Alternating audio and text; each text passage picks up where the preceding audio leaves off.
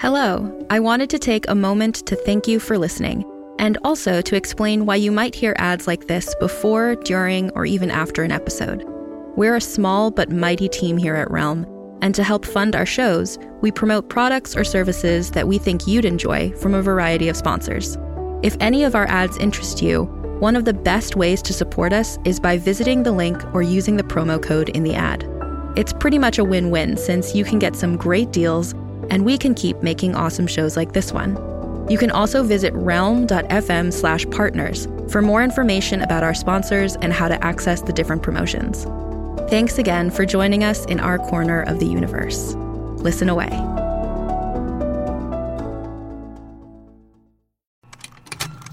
Contained herein are the heresies of Radolf Burntwine, erstwhile monk turned traveling medical investigator. Join me as I uncover the blasphemous truth of a plague-ridden world, that ours is not a loving God, and we are not its favored children. The Heresies of Radolf Burntwine, coming January 2nd, wherever podcasts are available.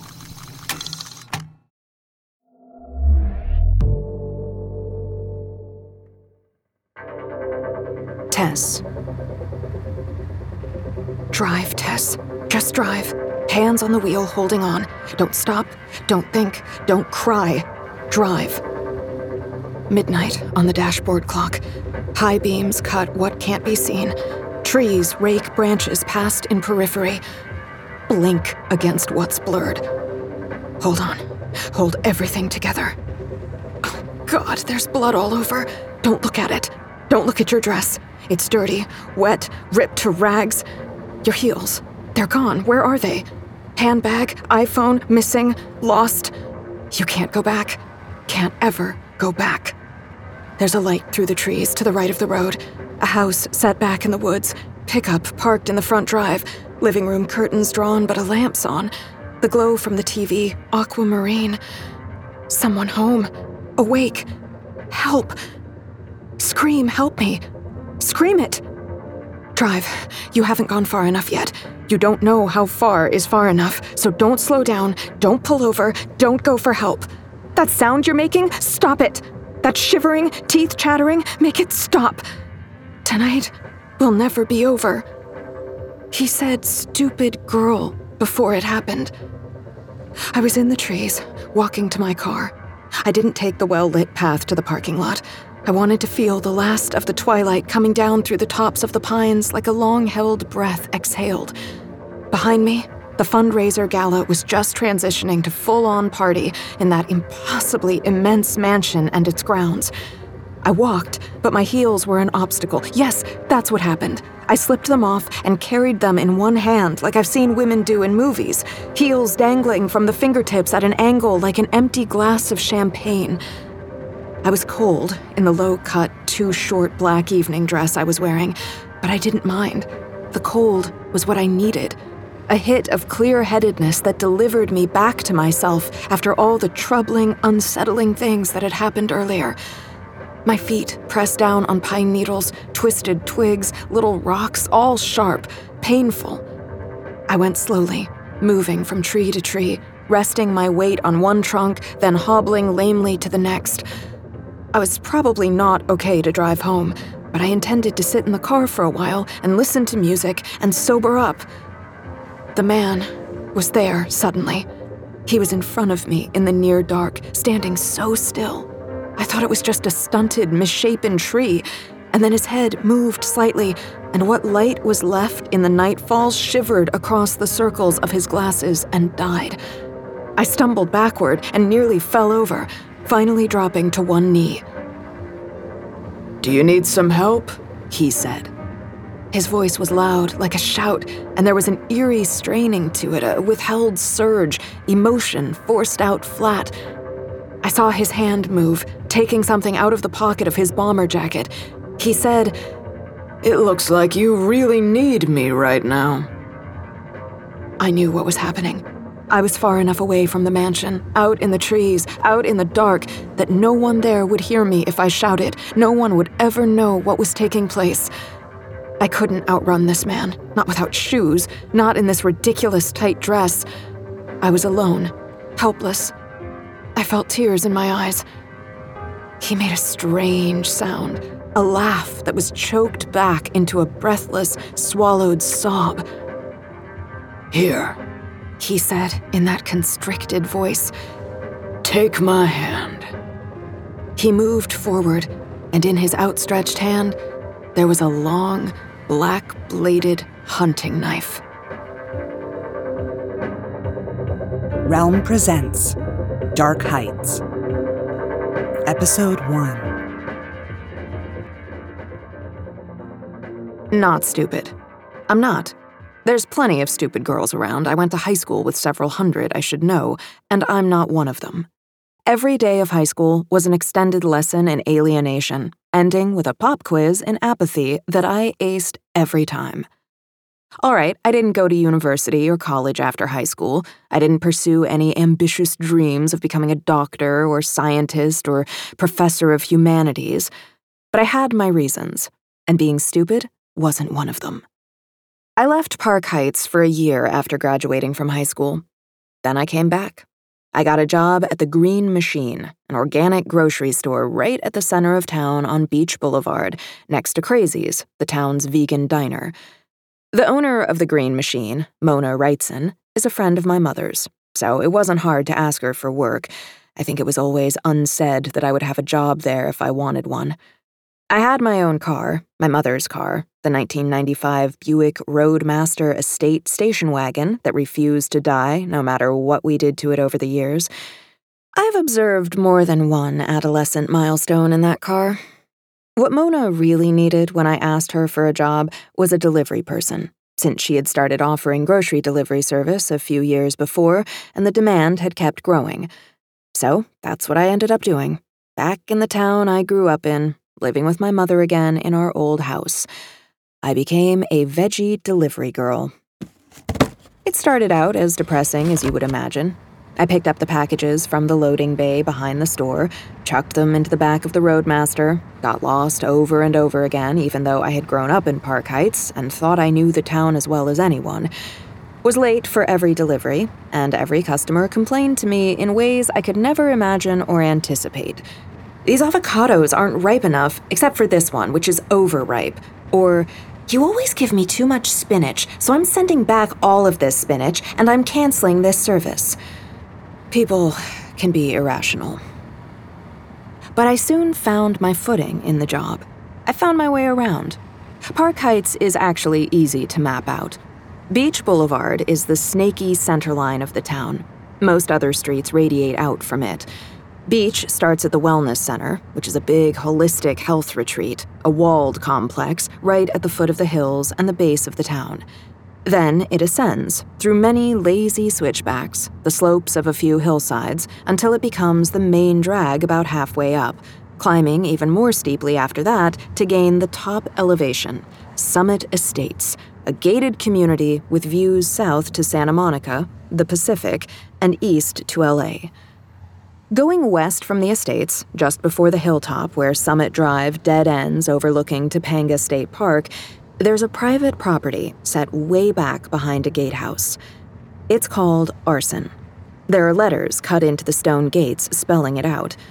Private tours go through there sometimes. It's an historic mansion, built in the 20s, I think, maybe earlier. People do live there, too. A billionaire's family. The Severins. It's a beautiful town, Park Heights. There are always famous people moving here to start a family, moving away when their marriages end. Some stars still live here. Judith Light, Mark Singer, Devin Hanlon from that weird mid-90s supernatural cop show that everyone loves now for some reason. I heard they're remaking it. I guess the place was basically overrun by free-loving artists in the 60s, and it still has a lot of that spirit. There's a tie-dye and beadwork shop on Beach Boulevard.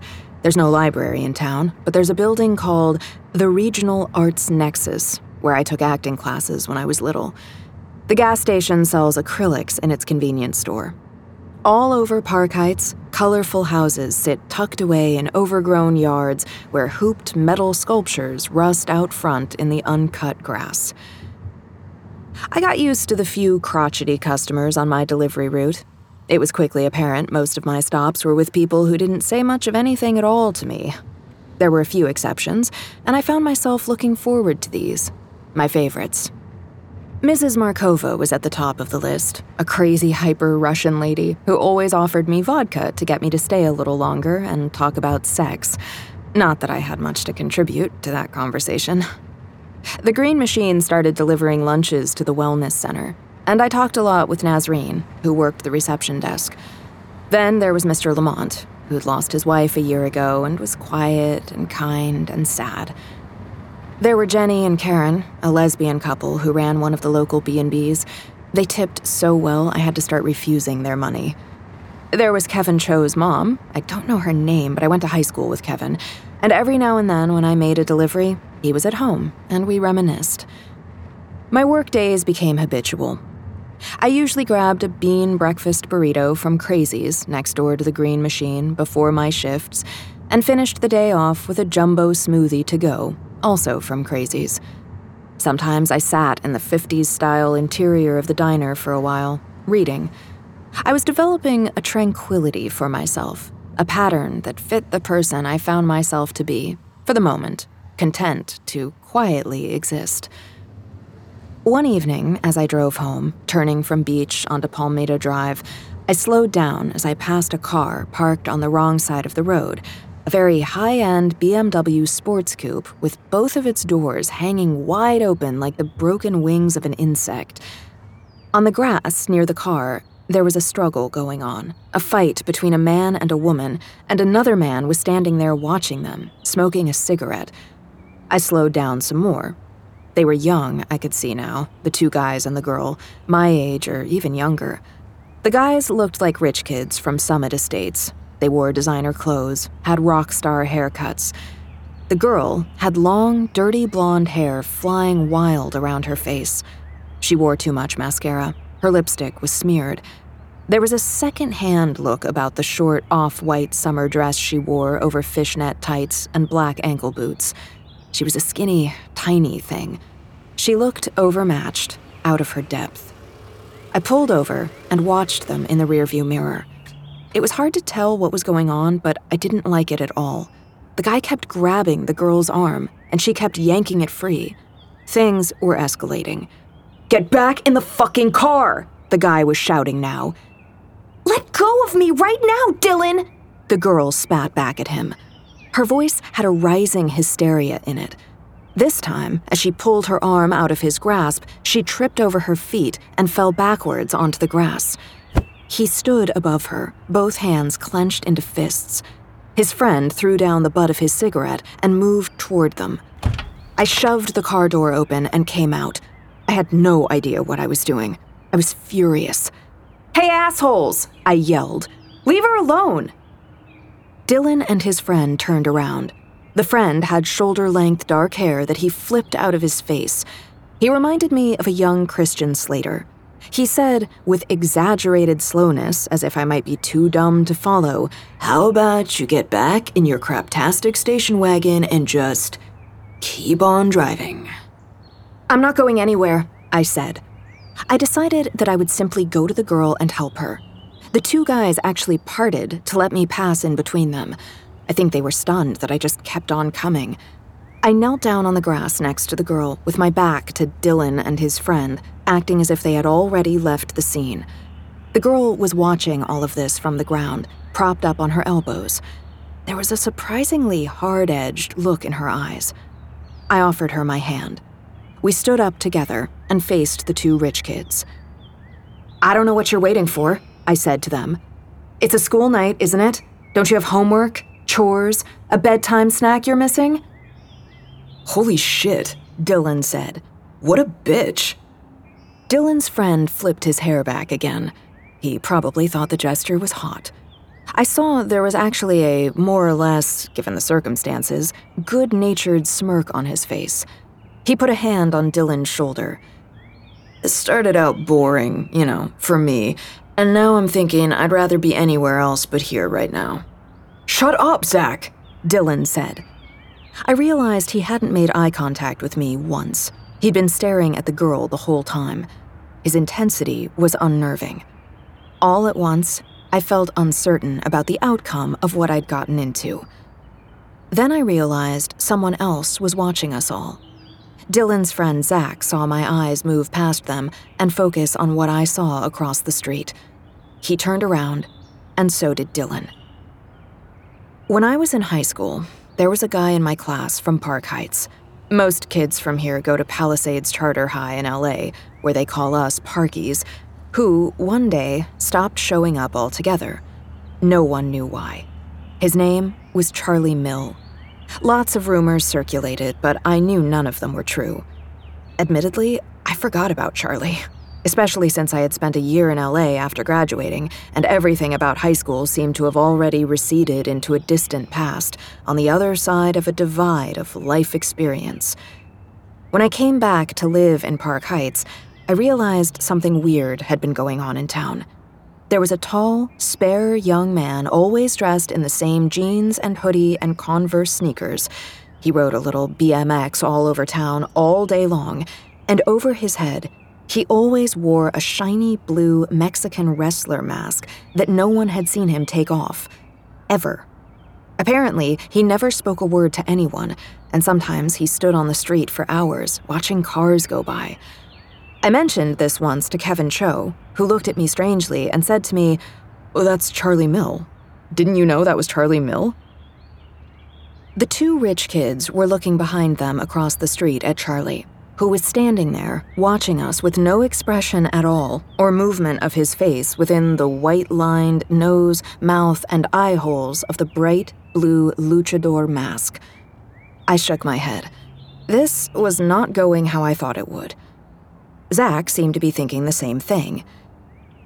That is definitely our cue, he said, to get the hell out of here before this gets any weirder.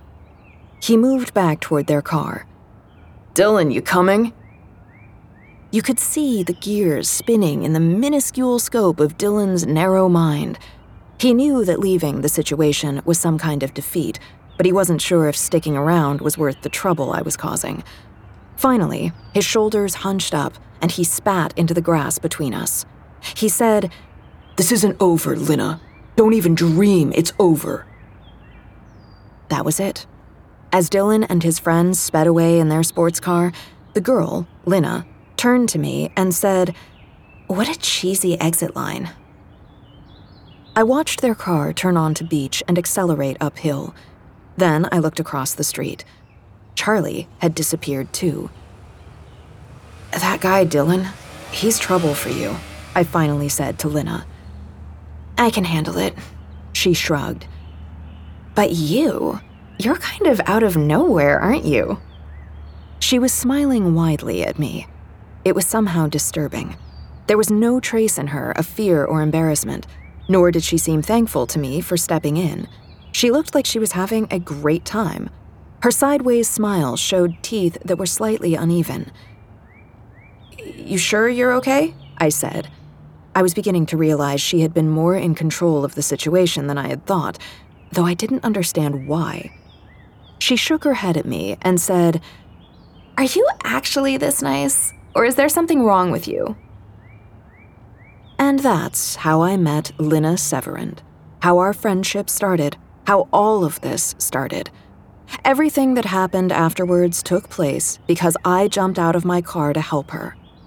All of it leading to that night at Arson, the mansion where she lived with her family, where I'd been invited to a fundraiser gala, told by Lina to wear something dead sexy, and so found myself in the woods at night alone, wearing a dress my mother had worn to countless parties in the 80s, when she had been a horror movie star.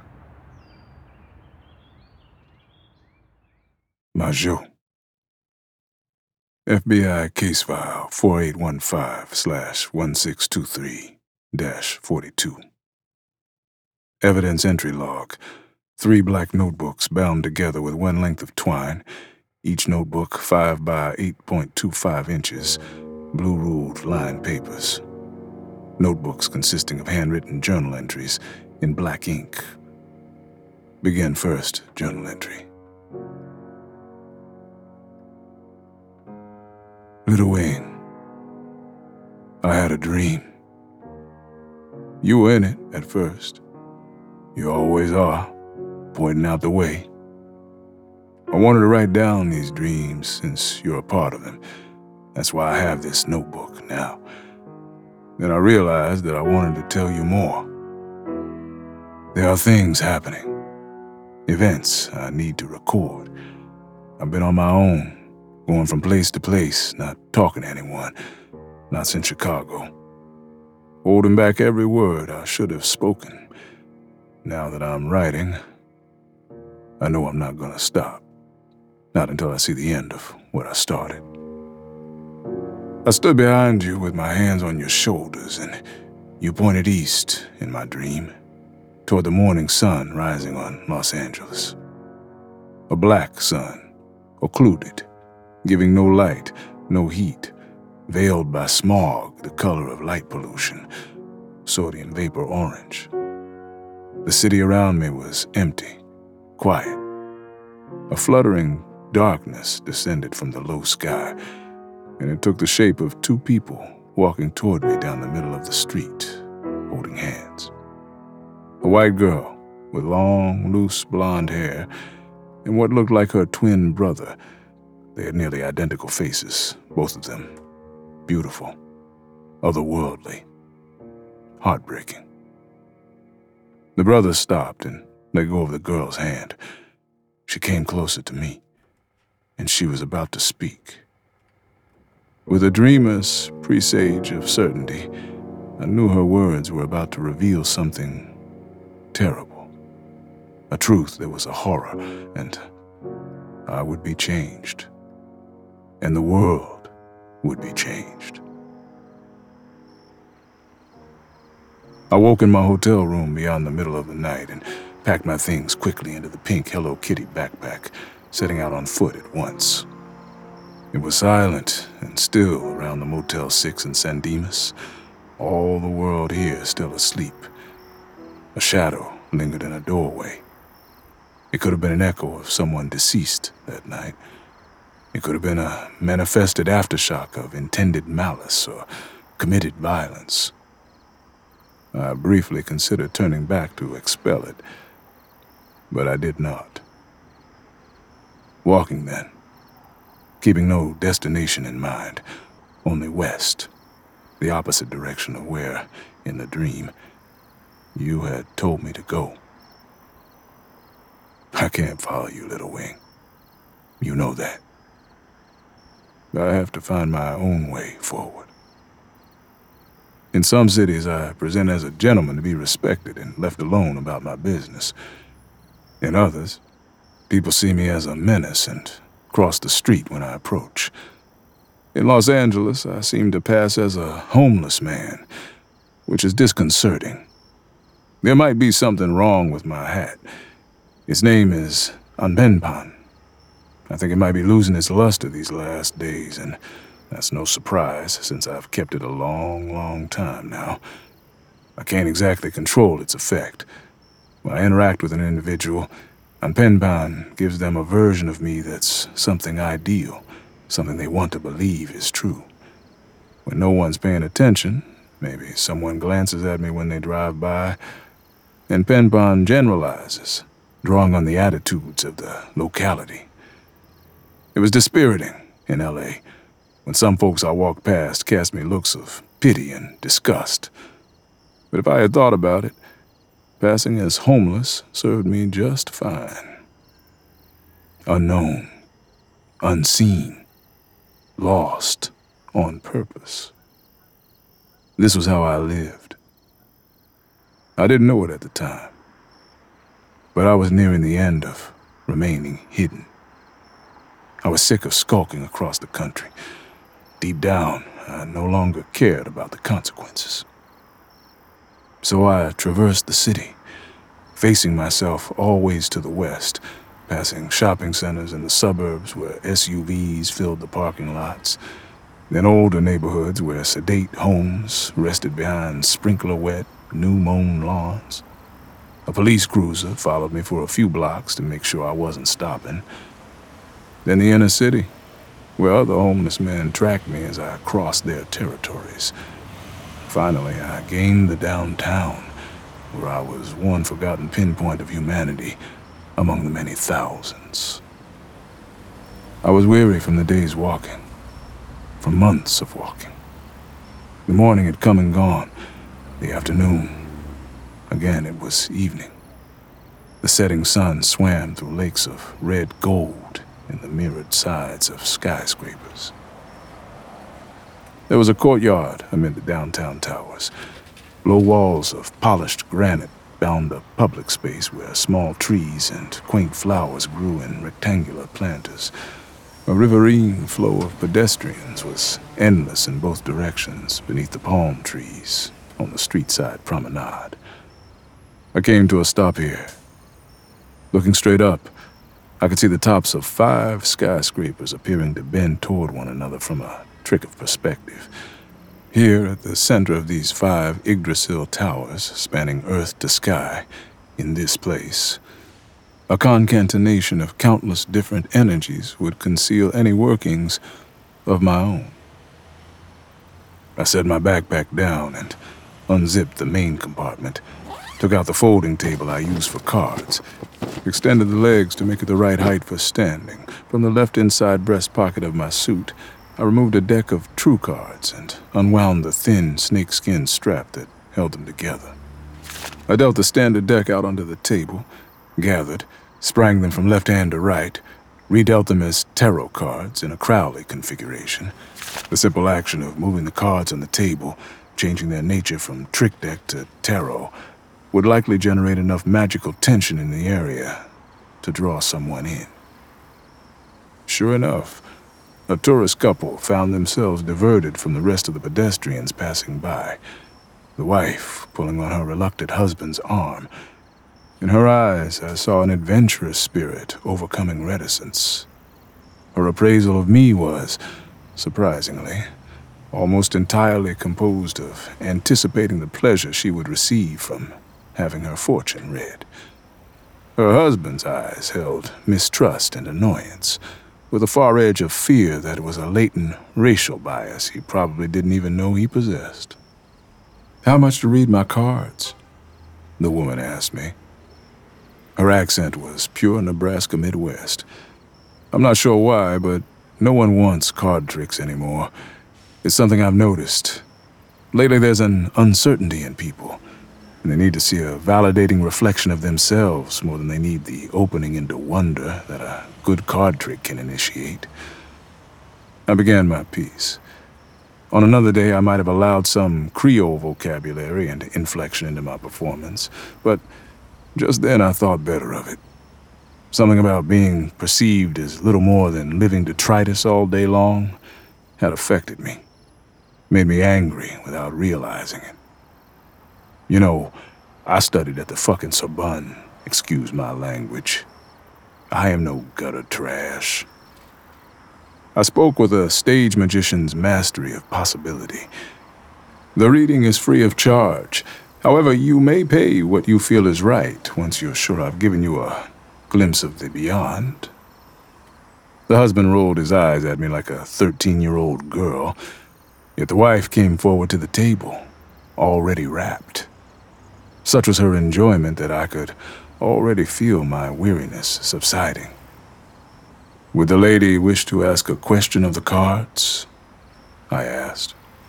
"Or seek to understand the past, or sweep aside the shroud of time and look into the future?" "Oh," she said. "My future, please."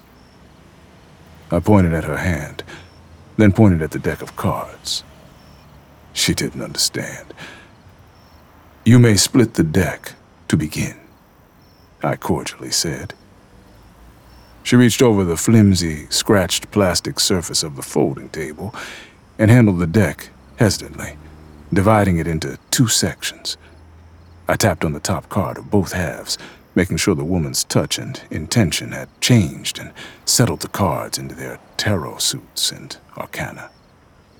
I made the deck whole again, then dealt the cards out slowly, so the woman could watch each one revealed until the Celtic cross was finished. "Oh, wow," she said. "These cards are beautiful." She looked from the table up to me. Where are they from? I don't recognize some of them. This is a 52-card Triomphe deck. In fact, it predates the tarot, I explained. What's that one? She asked, pointing at the card in the upper right, last position of the Celtic cross, which represented the outcome. It's called the Fountain, I said. In this position, it means inspiration and creativity. The card depicted a pastoral of forested green. An obelisk-shaped boulder stood in the center, canted toward the upper left, revealing a gush of white water that trickled down toward the lower right into a rippling pool, where a red fox and a black dog lapped up their fill. I continued, hearing a strangeness come into my voice as this working of magic we were a part of now took over the words I spoke. You are coming into a time of productivity. When you return home from your vacation, you will feel renewed and refreshed from the sights you've seen, so much that you'll get more things done in a day than you thought possible. The woman smiled happily, having just heard precisely what she yearned to be told. She turned to her husband and said, "Maybe I'll finally finish that scrapbook." I quickly explained the rest of her reading, more by rote than for any good reason, since she had already received what she'd been looking for, and I could feel my full strength return to me, my hunger and thirst abated. At the end, the man put his fingers into a money belt, which went over the waist of his cargo shorts, underneath his golf shirt, and took out a 20. The couple left, holding hands. They would discover soon enough that I had reversed what the man had paid me. The $20 bill was back in his money belt by itself, while the rest of the belt's contents, now in my possession, being counted. It was enough cash to buy another hotel room, maybe for a few nights. I had his driver's license and MasterCard as well, which was unfortunate for them, but of no use to me. I tossed them into the nearest garbage can.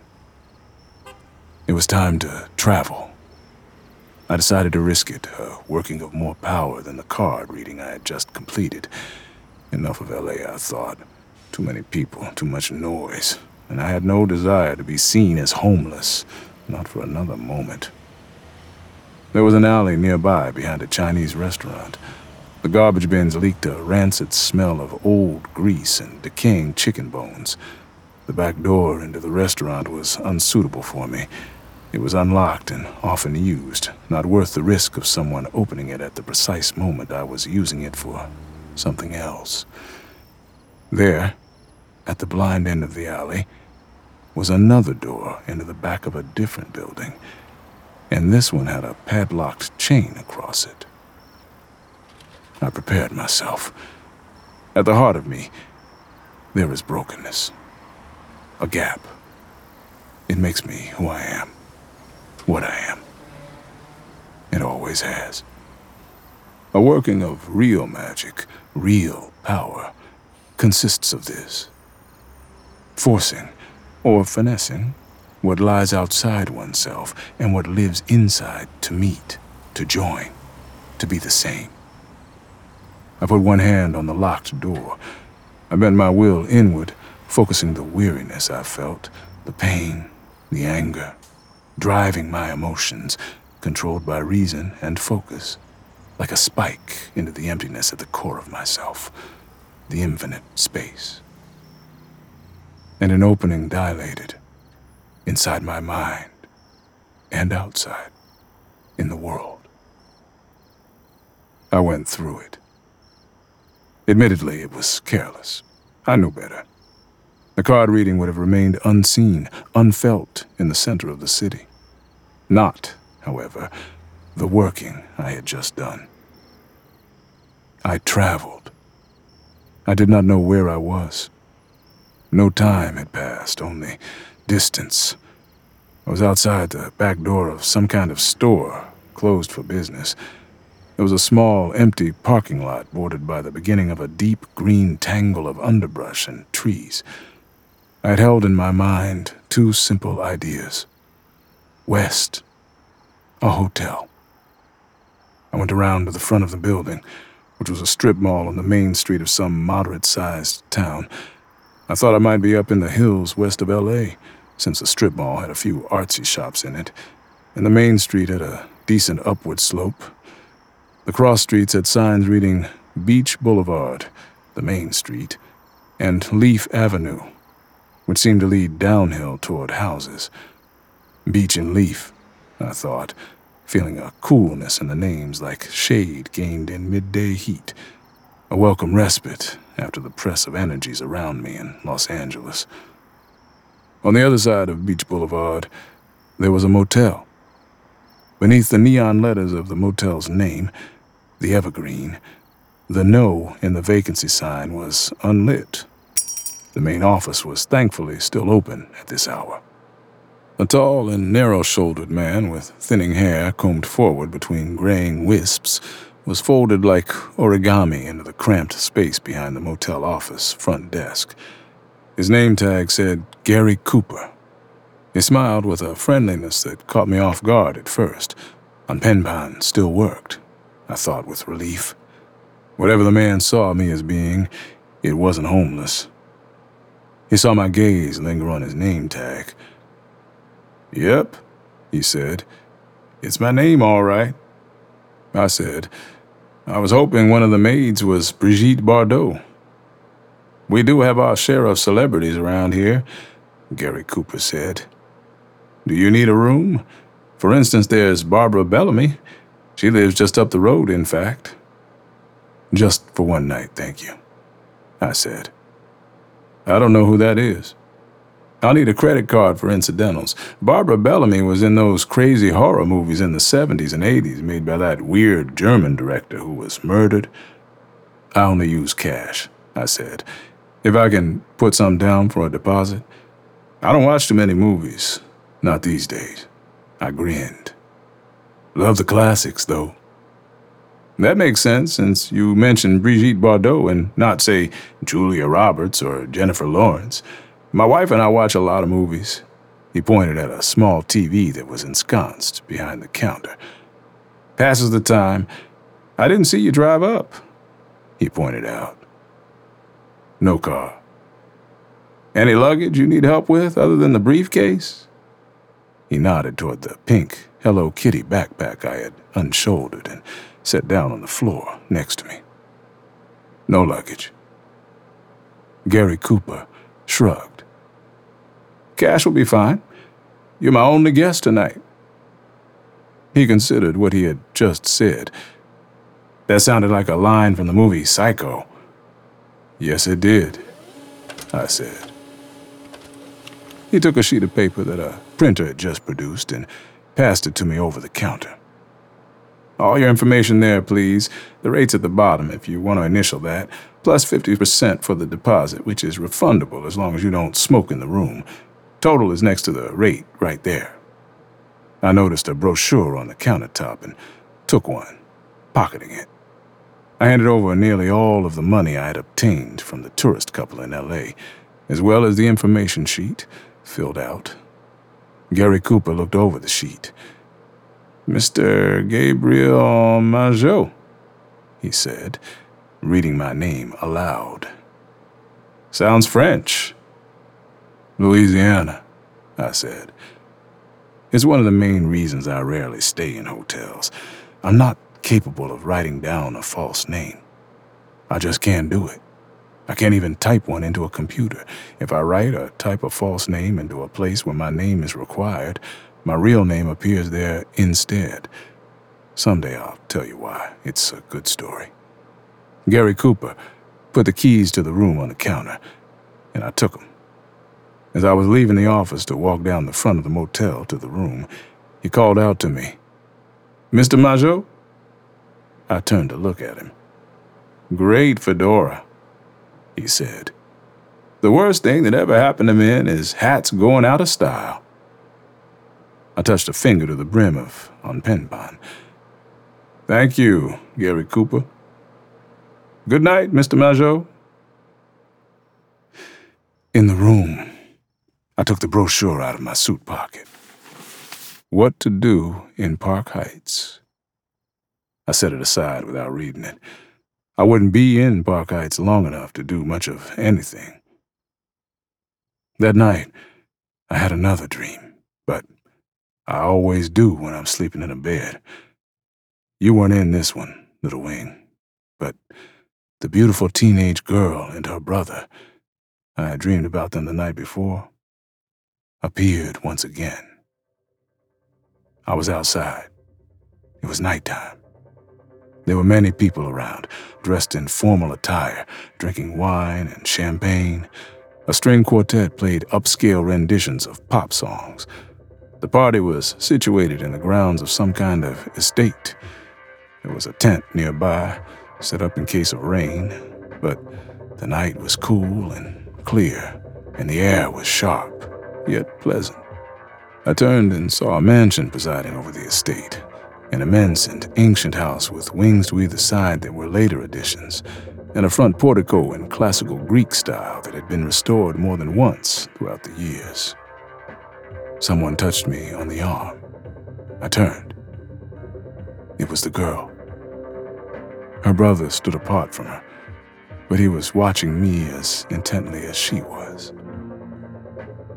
"Where's my gift?" she asked me.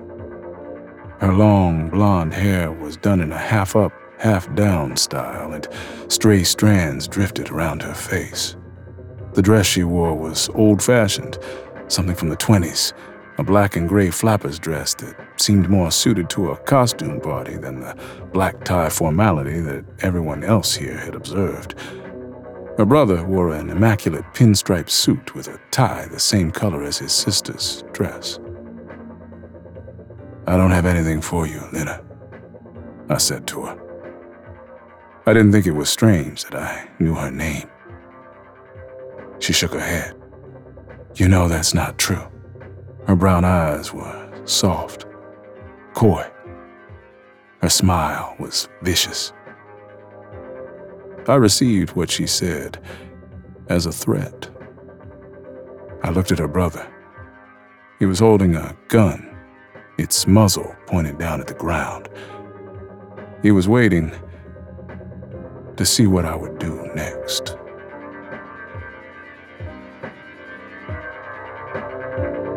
You're listening to Dark Heights by C.D. Miller, starring Dion Graham, Julia Whalen, and Neil Helligers. Produced by Realm, your portal to another world. Realm, listen away. Dark Heights is created and written by C.D. Miller. It is produced by Haley Wagreich and executive produced by Molly Barton. Audio production, sound design, and editing by Amanda Rose Smith. Original music by Chris Miller.